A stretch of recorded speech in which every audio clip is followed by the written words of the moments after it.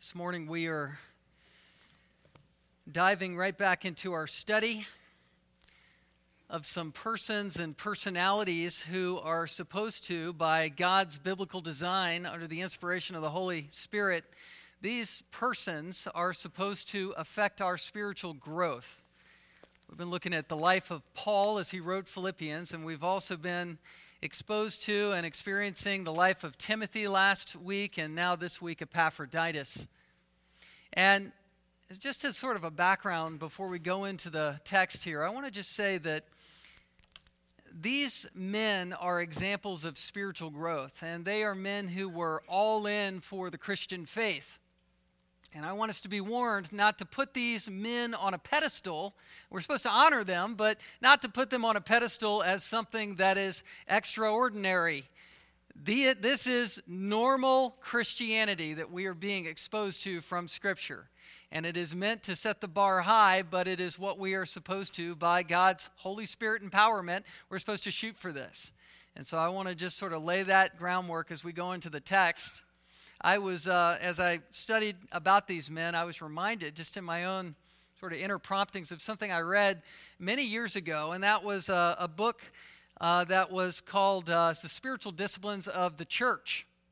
And it's a book by Don Whitney. He wrote a book on spiritual disciplines, but he also wrote a book specifically targeting what it looks like to be involved in a church at a high level, where your spiritual gifts are being used. And he used an illustration that stuck with me, where he was comparing the atmosphere of our country as we approached World War II with 25 years later, which was the atmosphere in contrast of our country as we approached the Vietnam War. And both wars had war heroes and veterans who have served, and some of you served in the Vietnam War. And so we honor all veterans who served, but there was definitely a different tone portrayed in each, at least as this author, Don Whitney, portrays it. He said that on Sunday, December the 7th, 1941, President Franklin D. Roosevelt said there was a date that will live in infinite infamy throughout the days, throughout the history of our country.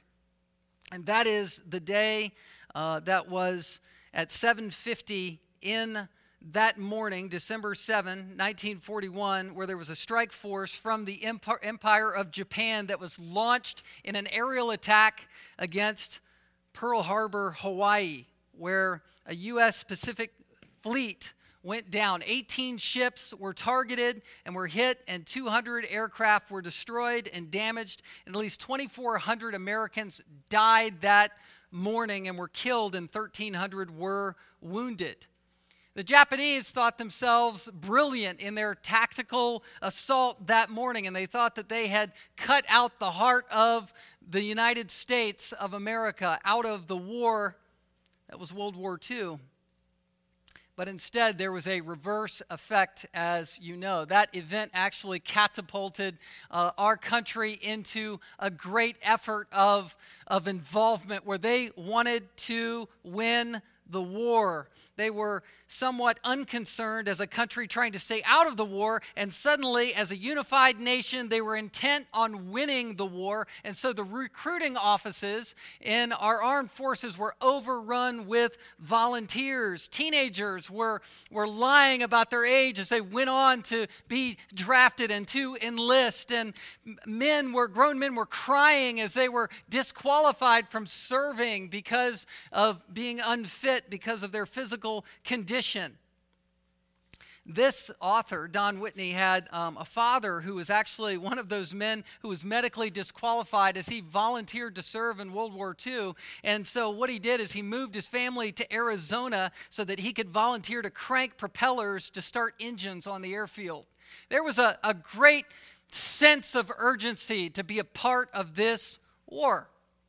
So by contrast, when the Vietnam War was happening and our nation was calling for volunteers, I know that historically many volunteered, but there was also a sense of draft dodging that was taking place, where some people were signing up for college or moving out to not be part of that war effort. People were not clear in our country as to why they were going to Vietnam, and so the volunteership was egregiously poor in comparison to World War II.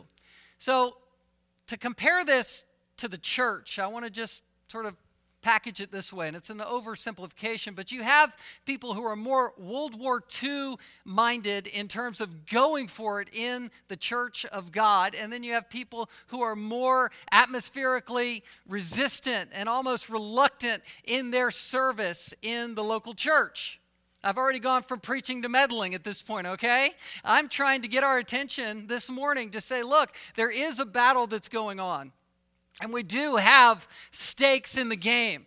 There is a real battle against the world, the flesh, and the devil that's being waged against the church. There are people who hate the truth. There are people who do not like God. There's people who claim to be atheists, and then you ask them about that claim, and they say, look, I hate God. Well, I thought you were an atheist. Anyway, but you've got people who are against the gospel, and it is our heart and our desire and our passion to win and to woo and to evangelize the lost, to call people out of the clutches of eternal hell into the glorious light and relationship with Jesus Christ in heaven. That's why we send missionaries. That's why we live the mission in Anchorage. And I want to say that part of that zeal in large measure comes from your desire to be committed in and through a local church, to be involved, to be connected, to not just sign up like you're signing up for an ice cream social. That's not what we're talking about. We're talking about involvement where you're part of the army of God and you're together for the gospel. It's that mindset where you get it. You see what's at stake. There's been a clear Pearl Harbor attack that's come against Christ, and you are for Christ, and so you're signed up, enlisted, serving with your spiritual gift to build people up and win people to Christ.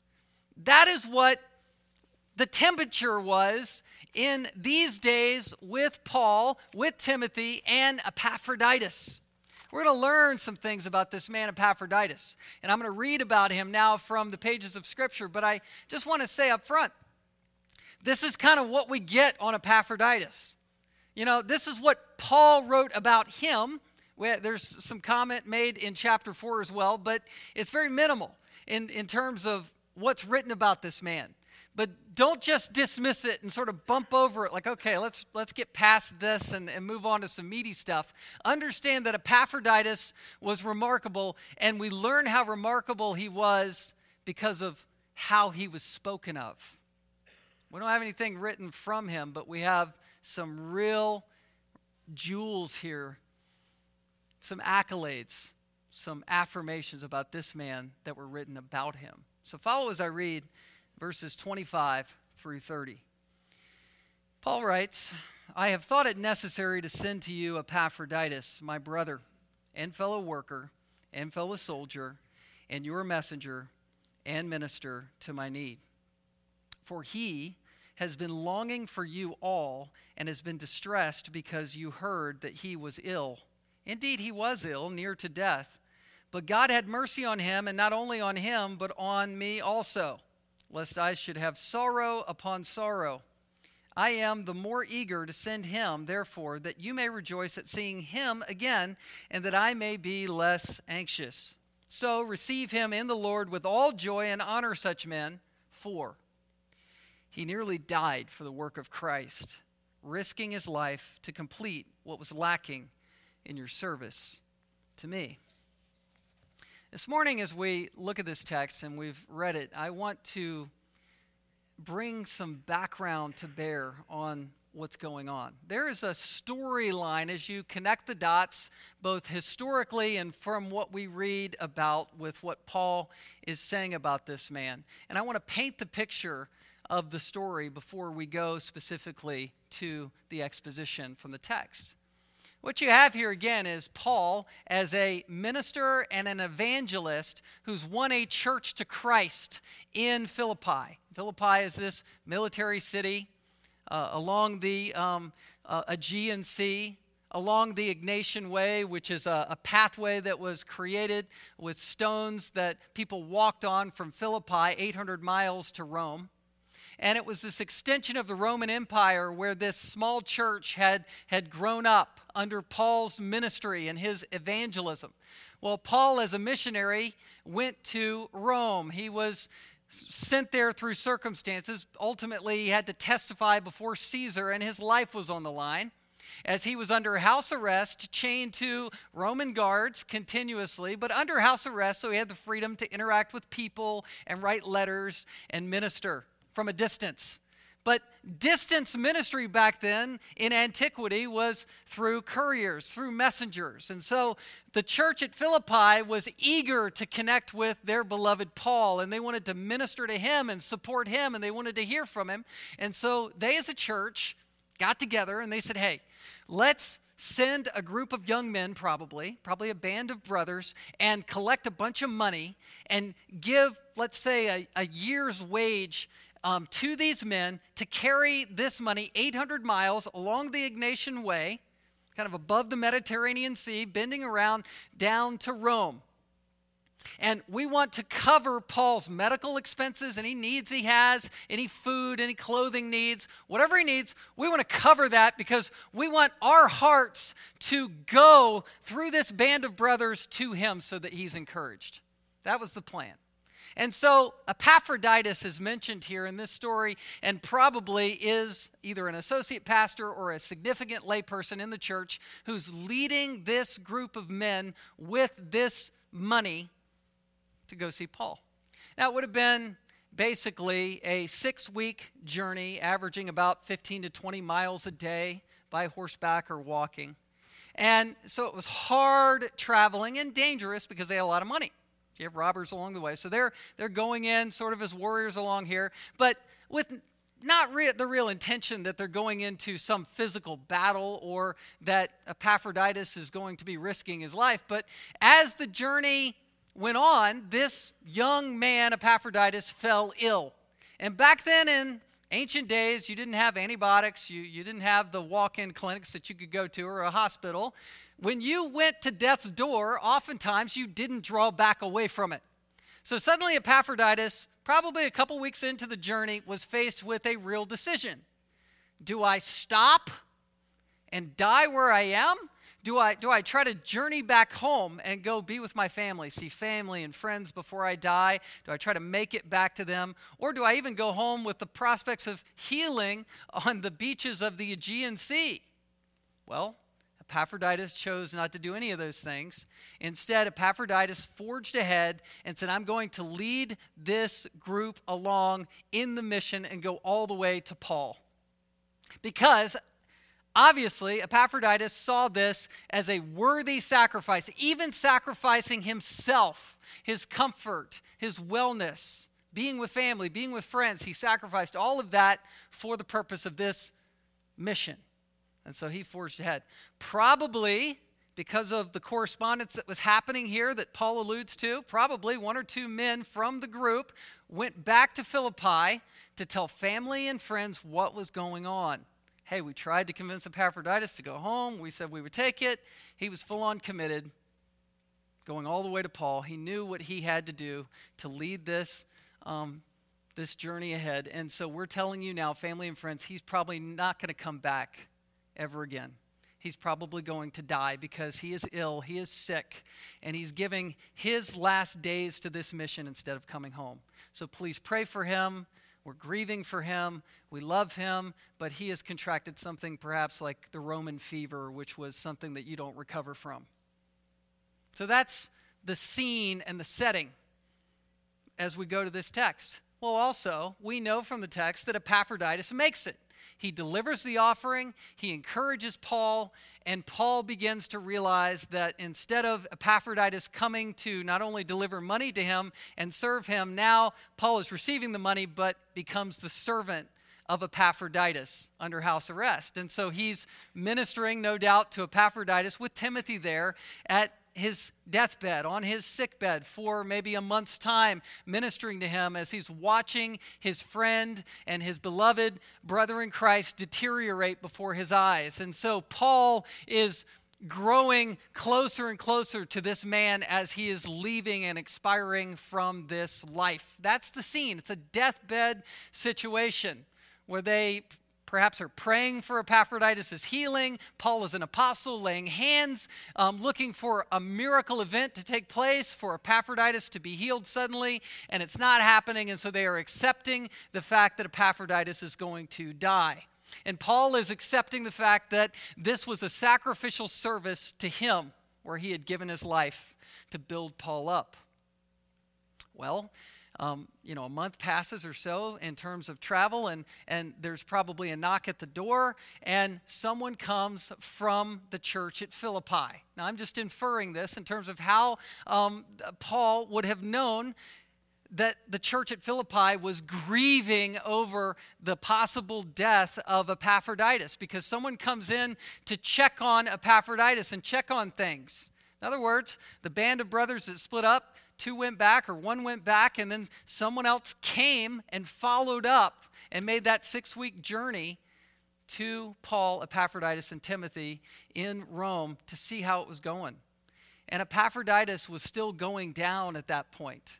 And Paul is, praying and wanting this thing to work out, but is seeing a funeral in the not too distant future.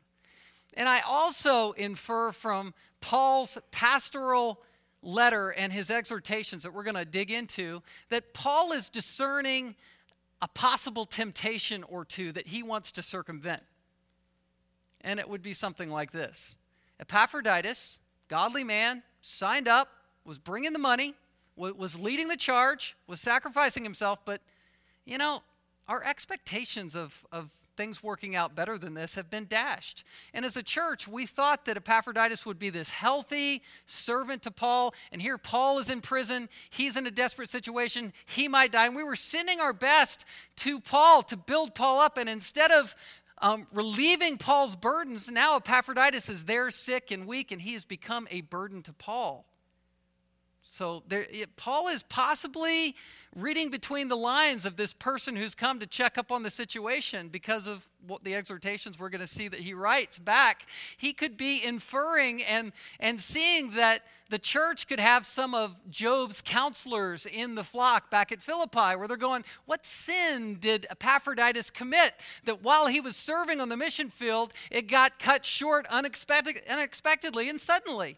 Like John 9, where the Pharisees saw the blind man and said, what sin did he commit or his parents commit that caused his blindness from birth? And Jesus, of course, said, it was blindness to give him glory through the suffering. That's the answer in John 9. Well, Paul wants to circumvent all of this. You ever hear of missionaries that come home early from the field where you're thinking, hey, what went wrong? Why did they have to come off the field sooner than we thought they should? Paul is trying to circumvent, to head off at the pass these kinds of thoughts and temptations because Epaphroditus was a hero. He was a hero. He was a sacrificial servant for God. And Paul does this by giving 5 different commendations or affirmations to this Christian man. He's establishing Epaphroditus' character with 5 affirmations. And it's in the context of a healing. We're going to read about a divine intervention where God actually, suddenly, in the midst of all this drama, that guy or those people who were checking on Epaphroditus, they go back, but so they don't know that Epaphroditus has been healed. But suddenly, one morning, Paul and Timothy look at Epaphroditus and they see the color has come back into his face. The sweats of infection have dried up, and this man is strong again. And the Lord has miraculously, providentially, maybe with use of medicine, we don't know, healed this man. So much so that Paul is convinced that his best next move is to send this man that was at death's door back 800 miles to go and be an encouragement to the church. So he was healed. But Paul doesn't want Epaphroditus to go into that church situation without some armor on. And so he arms Epaphroditus with affirmations so that he will be received well back at this church. Let's read about this. Verse 25. I've thought it necessary, Paul writes, I've thought it necessary to send to you, Epaphroditus, my brother. Stop there. Affirmation number 1. This man that's coming back to you, maybe he's coming back sooner than you thought he should, he's my brother. Brotherhood in the faith. This is what is normal for Christians and should be our normal perspective of each other in the flock. There are no cliques in the kingdom of God. We are a brotherhood and a sisterhood. 1 Timothy 5 talks about treating the younger men in the church as brothers. You don't wait for them to earn your respect. You reach out to them to raise them up in the brethren, the brotherhood. Proverbs talks about this, how a friend in the church sticks closer to you than even a brother. What is this in the Christian life? Brotherhood. Well, Proverbs 18:24 or Hebrews 2:11, Jesus dying for his brothers. Christ was not ashamed to call the believers in the church his brothers. There's this brotherhood. There's this welcoming brotherly affection in the body of Christ that we should have and we should feel and we should experience.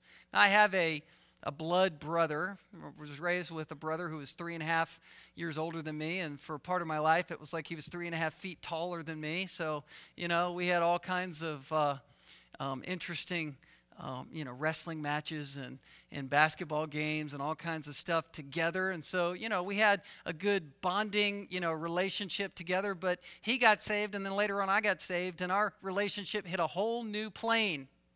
Our blood brother relationship became fellowship. And suddenly we loved Christ together, and it changed the nature of everything. And that's what's happened in Paul's heart with this man, and that's why he uses the word my. That my word is a word of intimacy, and he's talking that way in terms of these three descriptors. My brother, my fellow worker. Let's stop there.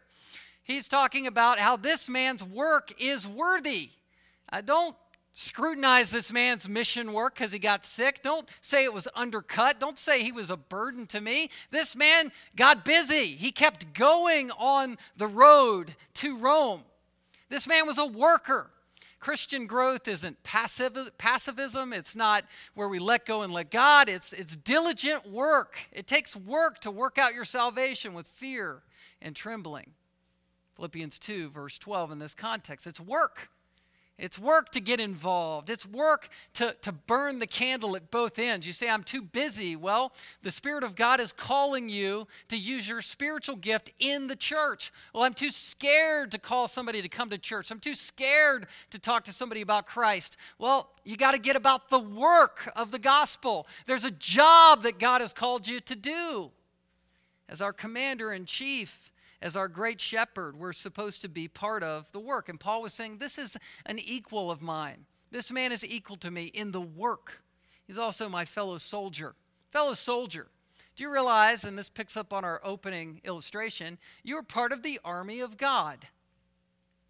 2 Timothy 2 says we are athletes, we're farmers, and we're soldiers. And I would just say that the sooner you get the soldier mentality and mindset as a Christian, the better off you'll be. Because there are spiritual darts coming your way from Satan himself. Ephesians 6, verse 12. We don't wrestle against flesh and blood.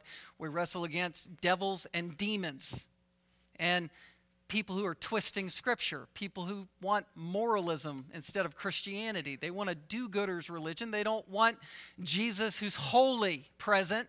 They just want Jesus who is, the great Gandhi in the sky who we're supposed to kind of pattern our lives after. That's not Christianity. Christianity is about pursuing holiness because Jesus is holy. A lot of people don't want to hear that message, but we have to stand for truth as warriors for Christ because we want people to come to know Christ. The armor of God. Philemon, he was called a fellow soldier as well. This is normal Christianity. There aren't the kind of passive Christians and then soldiers. No, we're all soldiers. We're all comrades in arms.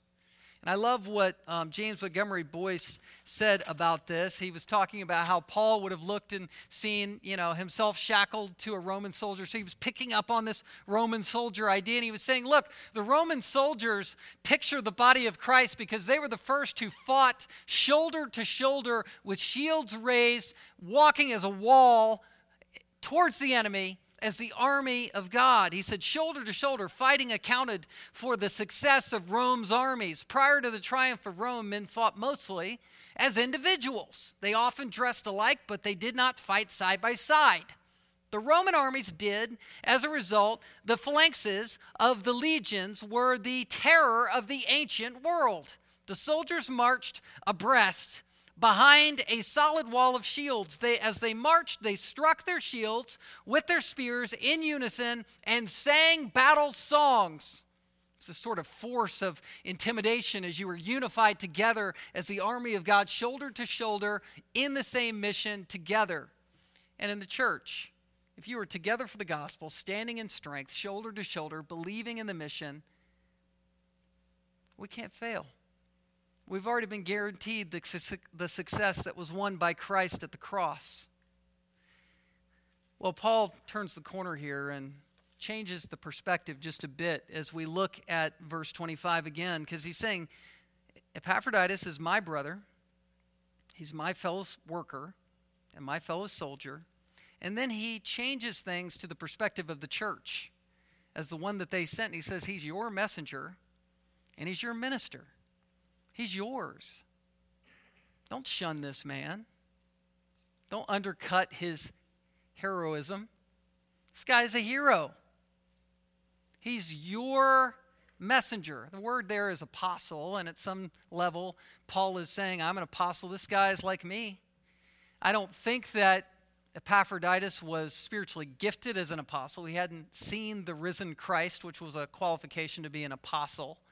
Acts 1 talks about that. 1 Corinthians 15 talks about that. James and the other apostles saw the risen Christ. It was qualifying them in a unique way. There were spiritual gifts that came to apostles. But Epaphroditus was a messenger nevertheless. And the word apostolos means messenger. And he was bringing gifts and he was bringing the message of comfort from this church. And he's your messenger.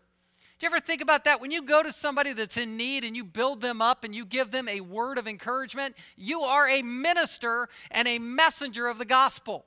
You're messaging the gospel to people. You say, how do I serve? How do I get in this army of God? I'm not living in these kind of battle environments. Well, yeah, we are. When you decide to go give somebody a word of encouragement, to serve somebody, to do something that you're not normally comfortable doing, you are acting like Epaphroditus. You are this kind of messenger. You're participating in gospel work, which is repeated. That word participation or fellowship, it's 6 times repeated in this epistle. And at the end of the epistle, in Philippians 4, there's the ministry of this gift that Epaphroditus gave Paul, and that is this kind of work. And it's picked up in this last commendation, this affirmation, he's your minister.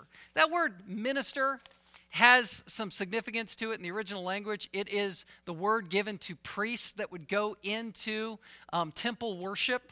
And basically what Paul is doing is he's saying this missionary that came and ministered to me the gift of money was coming like a priest serving God with a sacrifice.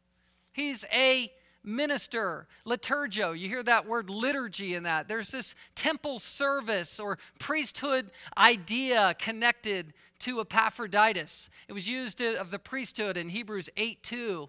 Paul, when he would win Gentiles to Christ, he would offer these Gentiles up to God. And he used that same word of service in this context in Romans 15:16. Paul said he was a minister in priestly service, speaking of himself. He said, I'm a minister in priestly service of the gospel, offering Gentiles acceptable to God by the Holy Spirit. So every time Paul won somebody to Christ, it was like he was a priest offering them up to God. And in the same way, he's saying Epaphroditus, when he brought this money, you say, look, how significant is that? He went on a journey, he got sick, and he kept going. It was very significant. It was being a living sacrifice, Romans 12:1-2, right? Be not conformed to this world, be transformed by the renewing of your mind, and be a living sacrifice that's holy and acceptable to God. That's what Epaphroditus was. Worship is so much more than just coming together and singing. It's wonderful. It's part of the design of the church to sing together. It's part of the design of the church to give together. It's part of the design of the church to communicate with each other in public ways and public settings. But worship is all of life. It's being a living sacrifice. You know, there's high church, there's casual church, but to be part of the body of Christ is to think of yourself as a living sacrifice. Every time you counsel your teenager, every time you discipline a child, every time you manage your household, every time you shepherd your wife or your wife is influencing the husband, every time you evangelize somebody, every time you live as Christ, that is spiritual worship to God. It is. You got to sort of see this as normal Christianity. It is. We're worshipers of God, whether you're worshiping publicly or privately. Well, how does Paul prove that all these things were so in Epaphroditus' life? Well, look at the next several verses and the way Paul spoke of him. This verses 26 through 30. He proves these affirmations with what he says about him. First of all, he says, "For he has been longing for you all and has been distressed because you heard that he was ill." It's verse 26. Paul's proof of these 5 affirmations. You know, before we go into that, I want to go back to something that I skipped, and I don't want to miss it. Turn over to Philippians 4, just real quick, picking back up on the worship idea. Look at verse 15 and following. This is where Paul gave the money. Where Epaphroditus gave the money to Paul. Look at this. He says, "And you Philippians yourselves know that in the beginning of the gospel, when I left Macedonia," that's Philippi, "no church entered into partnership with me in giving and receiving except you alone." Skip down to verse 17. "Not that I seek the gift, but I seek the fruit that increases to your credit. And I have received," look at this, "full payment and more. I am well supplied, having received from Epaphroditus the gifts you sent." Look how he characterizes giving here. "A fragrant offering, a sacrifice acceptable and pleasing to God." There's a reason I don't want to skip this. I just want to show you from Scripture that when you give money or you give your time or your talent, when you give self-sacrificially to people, that is the New Testament form of temple worship. Do you understand that? When you give on a Sunday morning, or you give online, when you write a check, you need to think, I'm not just helping the economy of this local church. Don't think that way. Think, I am giving a self-sacrificial gift to my God that I love. That's the heart of giving. And God breathes that in spiritually and receives it unto himself and blesses accordingly in your life and in the life of the church. That's giving. That's what Epaphroditus was facilitating. And that's life worship. All right, now back to the text. Verses, again, 26 through 30 explain why Paul could give these commendations. First of all, number 1, Epaphroditus was compassionate for others, for the sake of others. He says, "For he has been longing for you all and has been distressed." This longing is the same word that Paul used in Philippians 1:8. Paul was yearning for the church. Well, Epaphroditus was yearning back for the church because he knew that they knew he was going to probably die. This is the compassion of the person who's going to, has a terminal disease or an illness where they're probably not going to make it out of the operating room, and they're being wheeled back and looking back at the family members' eyes in the waiting room, and instead of them being concerned for themselves, they are concerned for their family because they know that the real pain and suffering is going to go on as they wait this out over a surgery that's probably not going to go well. That's the same kind of compassion and emotion that Epaphroditus was going through. And you say, well, you've seen people in those hospital room situations, right? And you've seen how their heart turns from inward to outward, right? In the body of Christ. That's what Epaphroditus did, and that's normal for Christians to do. Just caring for other people. Normal Christianity. He was longing for them. He has been distressed. Distress is the same word used of Christ at the Garden of Gethsemane where he's with Peter, James, and John. In Mark chapter 14:33, Jesus said, "My soul was greatly distressed." His soul was distressed. His soul was sorrowful even unto death. So the same anguish of soul that Christ had in Gethsemane, this is what Epaphroditus was going through on their behalf. Next, Epaphroditus was a risk taker for the sake of Christ's mission. Now I want to skip down to verse 30 and then backfill it with verses 27 and following. Epaphroditus, it says, he nearly died for the work of Christ, risking his life. Now, what I want to do is just clarify a couple things. Number one, Epaphroditus did not go on the mission thinking that he was going to die. Christianity is not sort of multi-tier levels of spirituality where you go, I'm really spiritual because I'm going to put myself in harm's way where I could die for the gospel. That is not warranted as spirituality or Christian growth. The reason Epaphroditus is commended as a fellow soldier for the gospel is it comes down to your mindset, and his mindset was Christ-centered. In other words, as Epaphroditus was on the mission, he did get sick and nearly died, but Epaphroditus' mindset over that is what was the example of Christian growth. He was able to say, look, of course I made myself vulnerable for the gospel. I didn't know I was going to get sick, but I did get sick.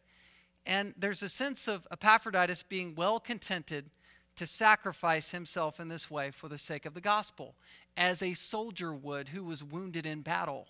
Soldiers don't go into battle to be wounded, but when you go into battle, sometimes that happens. And Epaphroditus was retrofitting the wounded soldier idea onto himself and saying, I was wounded for the gospel. He risked his life. He didn't go into this journey thinking I'm risking my life, but the circumstances turned out that way, and so he retrofitted that thinking, saying, you know what? I was risking my life. I was willing to press on through the situation because I had this warrior mindset. To risk is a word that was used in extra biblical literature here as gambling. It's the idea of gambling. It's the idea of a stake in the game, or the idea of putting money in a court case for someone to defend you that you could lose if you lose the court case. That's a stake. And it was the idea that he put his stakes in the game and said, I'm going for it in the gospel. There are times, men and women, where you don't have extra money to give to missions. You don't have extra time to give to gospel work. You don't have extra money to give. And you don't have energy to give. But you know what? You do it anyway. Why? Because there's a gospel mindset that you're thinking your life through. And you realize that and I'm borrowing this from John Piper, you don't want to waste your life. You want, at the end of the day, to see fruit. Spiritual fruit in your life, in your family's life, in your friend's life. And so you give towards that in effort and tangible gifts. You do because you're gospel-minded. And Paul's just commending this mindset. Epaphroditus had it. Well, back up to verse 27. He did risk his life. God had mercy on him. It says, indeed, he was ill, near to death, but God had mercy on him. God intervened. Epaphroditus, maybe he was saying, I'm ready to go to heaven. To live as Christ and to die as gain. That's what Paul's been telling me. I'm ready to go. But you know what? There is mercy when God delivers you from illness, isn't there? Sometimes I think we get in these super spiritual mindsets where we think, it would be wrong for me to want to be healed. But no, God holds all of life in his hands, right? In him we live and move and have our being, is what Paul said on Mars Hill in Acts 17. God is the creator of all of us. He is the creator and he's the sustainer. He knit us in our mother's womb. He loves us. And the Bible says in Hebrews chapter 9 that it's appointed unto man once to die and after that the judgment. He knows when you're going to die. He's appointed that time. And so when it's not that time and we have more life on this earth, then we need to rejoice and say, God, thank you for my life. Now let me give it more to you here on earth. That's what was going on in Epaphroditus' heart. He saw his healing as the mercy of God. And Paul also saw it as a deliverance of anguish for his own soul, because he said, not only on him, but also on me, lest I should have sorrow upon sorrow, lest I should have one grief heaped up on another grief and another grief. Paul's going, look, Epaphroditus made it. He was delivered. He got strong again. And so my heart is encouraged and I'm strong again. In essence, what Paul is saying here is the joy he's experienced from Epaphroditus being healed is so overwhelming and is so encouraging that he is willing to send his best friend, one of his best friends, away from him, out of prison. Hey, go back to your home church because I've been so encouraged to find out that you're healed. I want them to be encouraged to see that you're healed. I mean, that word see is actually in the text. He wanted them to see Epaphroditus again, that he's healed. I want to send him, my brother, back to you. He was near to death. God had, verse 27, mercy on him, and not only on him, but on me also, lest I should have sorrow upon sorrow. Verse 28, I am the more eager to send him, therefore, that you may rejoice at seeing him again. There's that word. And that I may be less anxious. Paul's saying, look, I'm burdened because I know that you guys are still burdened as a church, believing Epaphroditus is dead or almost dead. But he's not dead.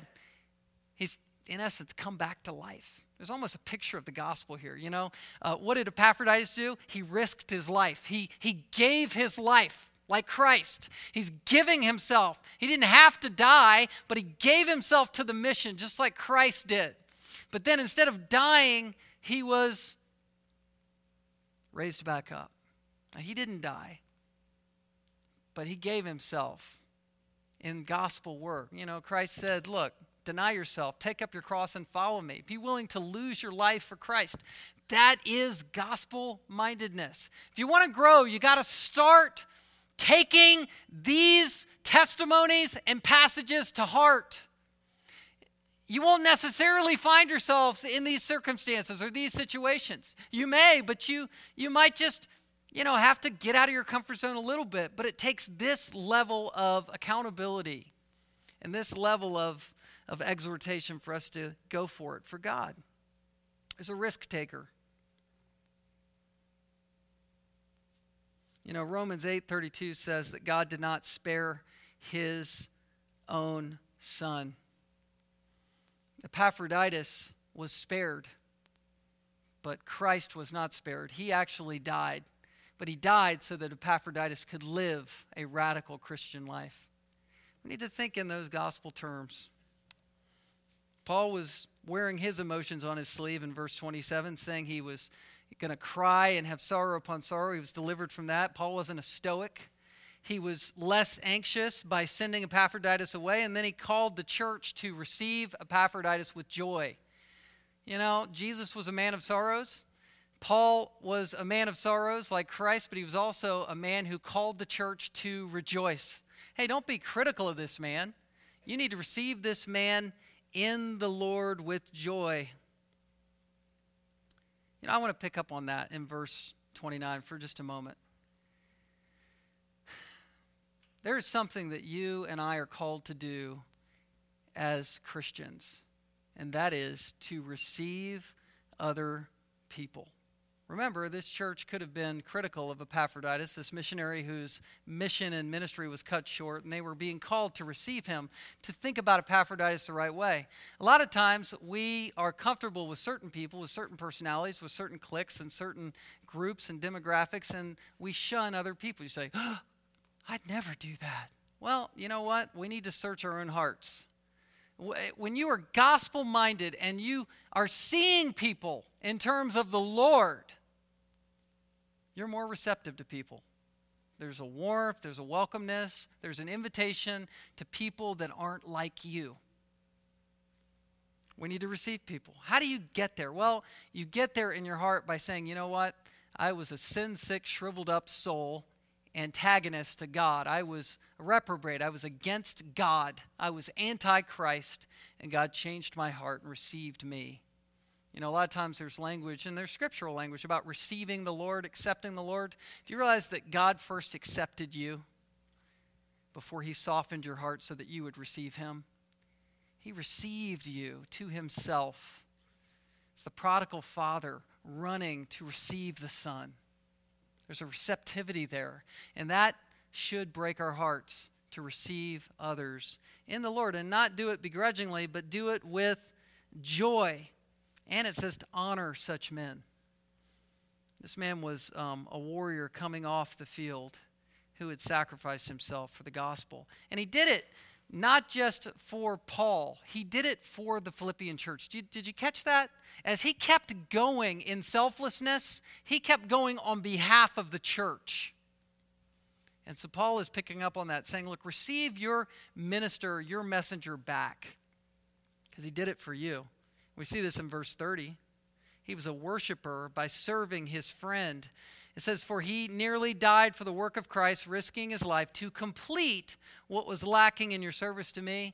I pick up on this word worship and worshiper again because that word service is that same word as minister up in verse 25. It's that liturgio word. It's the idea that Epaphroditus worshiped God by serving on behalf of the church. And Paul isn't being harsh here. He's not saying, look, what you couldn't pull off, he did. And, I'm kind of indicting you and guilt-tripping you to receive Epaphroditus back. That's not really what the language is saying.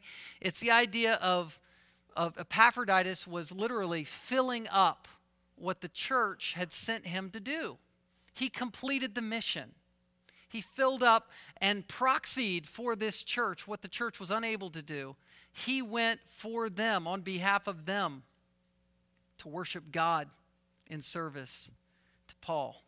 They say again, a picture is worth 1,000 words. We've looked at this cameo sketch of Epaphroditus, and he's a picture of a brother in Christ. He's a picture of a fellow worker for Christ. He's a picture of a man who was a warrior or soldier for God. He's a picture of being a messenger of the gospel. He's a picture of being a minister of the gospel as a self-sacrificial servant. Does that picture affect your life? It should. We need to be these things in the normal Christian life by the power of the Holy Spirit. Let's pray. Father, we thank you for this morning and your word and truth. We thank you for the fact that we can learn of this man, but as we learn about Epaphroditus, we're really learning about the work of Jesus Christ in the life of a Christian. God, help us to grow in grace and help us to be more like Jesus Christ. He is our hero. He is the one who paid the ultimate sacrifice for our sins, and we've been delivered because of him. And so, God, inspire us this week to go for it in the gospel. In Jesus' name we pray. Amen. Well, I want to just say stick around.